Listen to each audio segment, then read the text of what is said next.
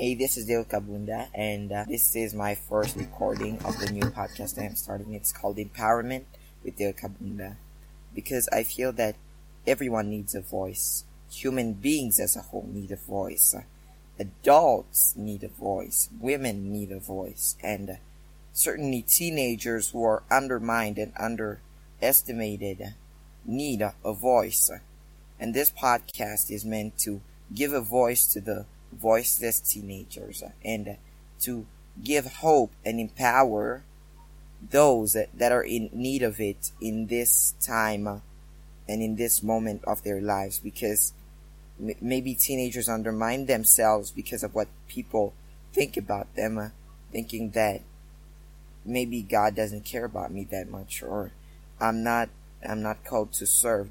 Well, the fact of the matter is, as a teen, you become self-conscious and you learn things about the world and you become aware. And as you become aware, one of the things that you will have to come to realize is that God doesn't care about your age. We have examples like Jeremiah. We have another example like Samuel and Jesus. There are just many examples of all these people who were called by God and who were purposefully put by God. Jesus at the age of 12 was in the synagogue and he was reading out scripture and speaking truths that even the elders of the synagogue were amazed by. Because that's just amazing. And this time, I think that really not just teenagers need a voice, but Christian teenagers need a voice. They need to know about the Lord, because maybe many of us are so ignorant about the Lord and we don't know the Lord as much as we ought to, and we've started thinking of Christianity as a bunch of rules and as a bunch of rituals or as a religion. In that sense, we started thinking of Christianity like that.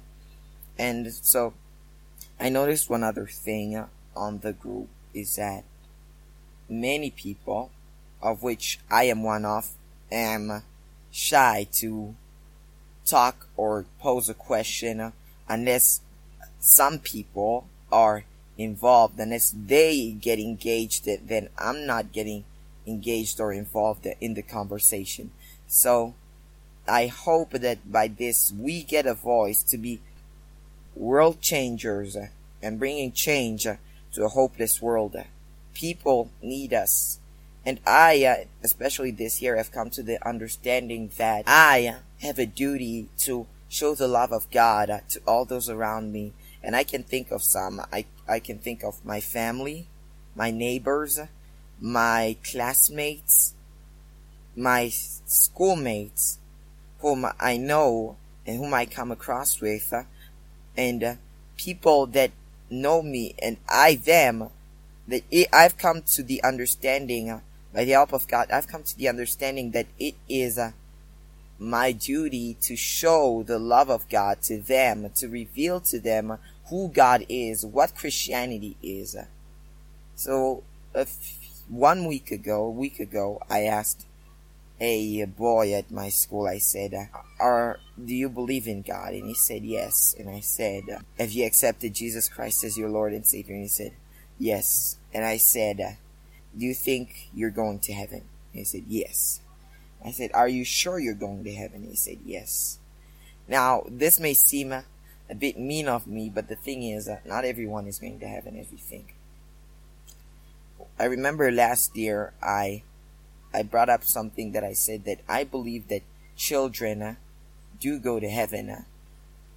Children do go to heaven, little children. But as a teenager, you're becoming more aware. But there still are chances of you going to heaven. I don't know everything.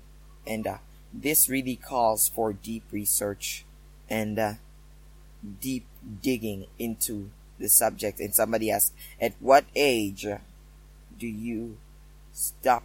Well, I don't know the exact age, and I don't think there is an exact age. But I just know that Satan is a hater. He is a hater of the youth, hater of children, hater of races, and he is a hater of all that are made in the image of God. He hates you most especially. And that is something to be excited about, not because Satan hates you or you have an enemy or anything. It's something to be excited about because as much as Satan can hate you, God loves you much, much, much more. So, I just want to read to you a little piece that I wrote when I wrote on March 24th, 2021 at 12 minutes past 4 p.m. And this, I felt that the Lord was really putting it in my heart that there is a war against the church. And I thought that I am going to put this into a book because I know that I am called of the Lord to be a spreader of the message of the gospel.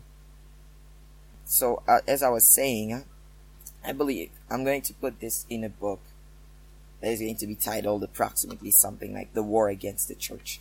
And so I was just jotting down points which I thought were very important. And one point that you can think of is political correctness, inward attack, evangelical Christians versus religious Christians versus in-between Christians. We have outside attack by atheists and people from other religions. And we have the silencing of the mention of Christianity or of the good news of the gospel in the media. And we also have silent Christians who are not saying anything. And we have divisions that the devil is trying to implant in the church through race. We have inside agents of the enemy in the church. These are money seekers, against prosperity, against tithe, against health, self-made judges. Some of these Christians are intentional enemies and inside agents, Christians who are wolves putting on the fur of sheep, pretending to be sheep among us. And some are doing it unintentionally to be politically correct or to stand on the side of most people. Well, the thing is that a lot of people don't know the truth, and a lot of Christians don't know the truth. They know the good news. They know who the truth is. They are aware of him, but they do not truly know him. As I wrote this down, and I kind of like to make journal entries, and this was like my journal entry.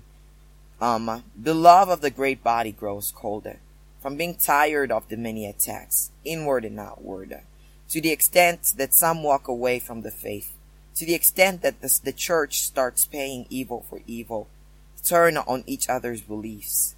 The Bible mentions turning on each other's belief. The Bible, the mention of the name of Jesus decreases. This is Satan's plan to divide the church, to bring a fall to the move of God, attack from within, worldly practices within the church, with the reasoning that it's not that bad and it's okay, everybody does it. There's some agents of the Antichrist, some intentional and some just blinded by their opinions. O mighty warrior, the body of Christ, children of the light, sons and daughters of God, should you decide to go after God, your enemy will hunt you down, but don't give up. Greater is the mission at hand. We live in a world where being gay, lesbian, transgender, etc. is accepted, where atheism is celebrated so much that it is the only religion that can freely speak against God and be accepted. What kind of sick place is this? The beauty of God's creation, the sanctity of marriage, gone.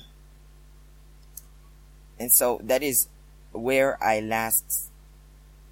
ended up my entry, and I need to continue that. And I think I addressed some various topics which I believe are to be discussed, like the prosperity gospel, the abuse of prosperity, and atheistic attack, the silencing of Christianity in the media, or you can be on the news and you you start to preach or you start to testify of God and of the good news, and you'll be silenced for that. And that's not good. And that's not good at all. And maybe we've gotten so used to these things, like the devil is trying to plant divisions in the church.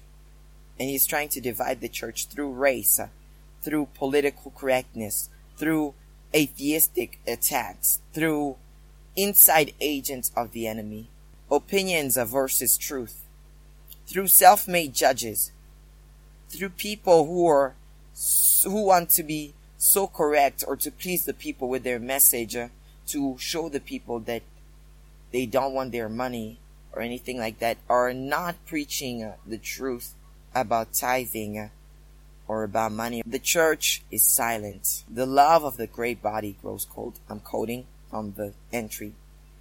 From being tired of the many attacks.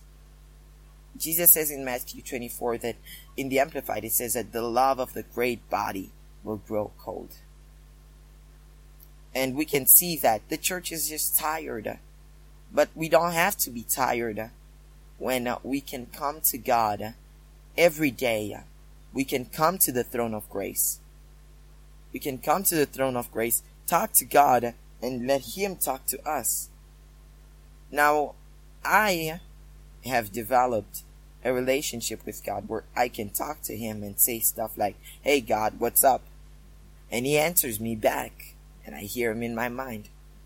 Many times I've been tempted to think that, is this really God or is this just me?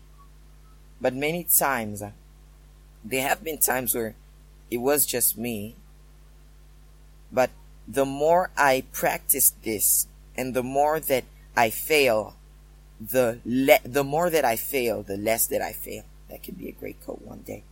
The more that I fail, the less mistakes I make in the future. I hope you're following me. And so, that's just about it. My first podcast.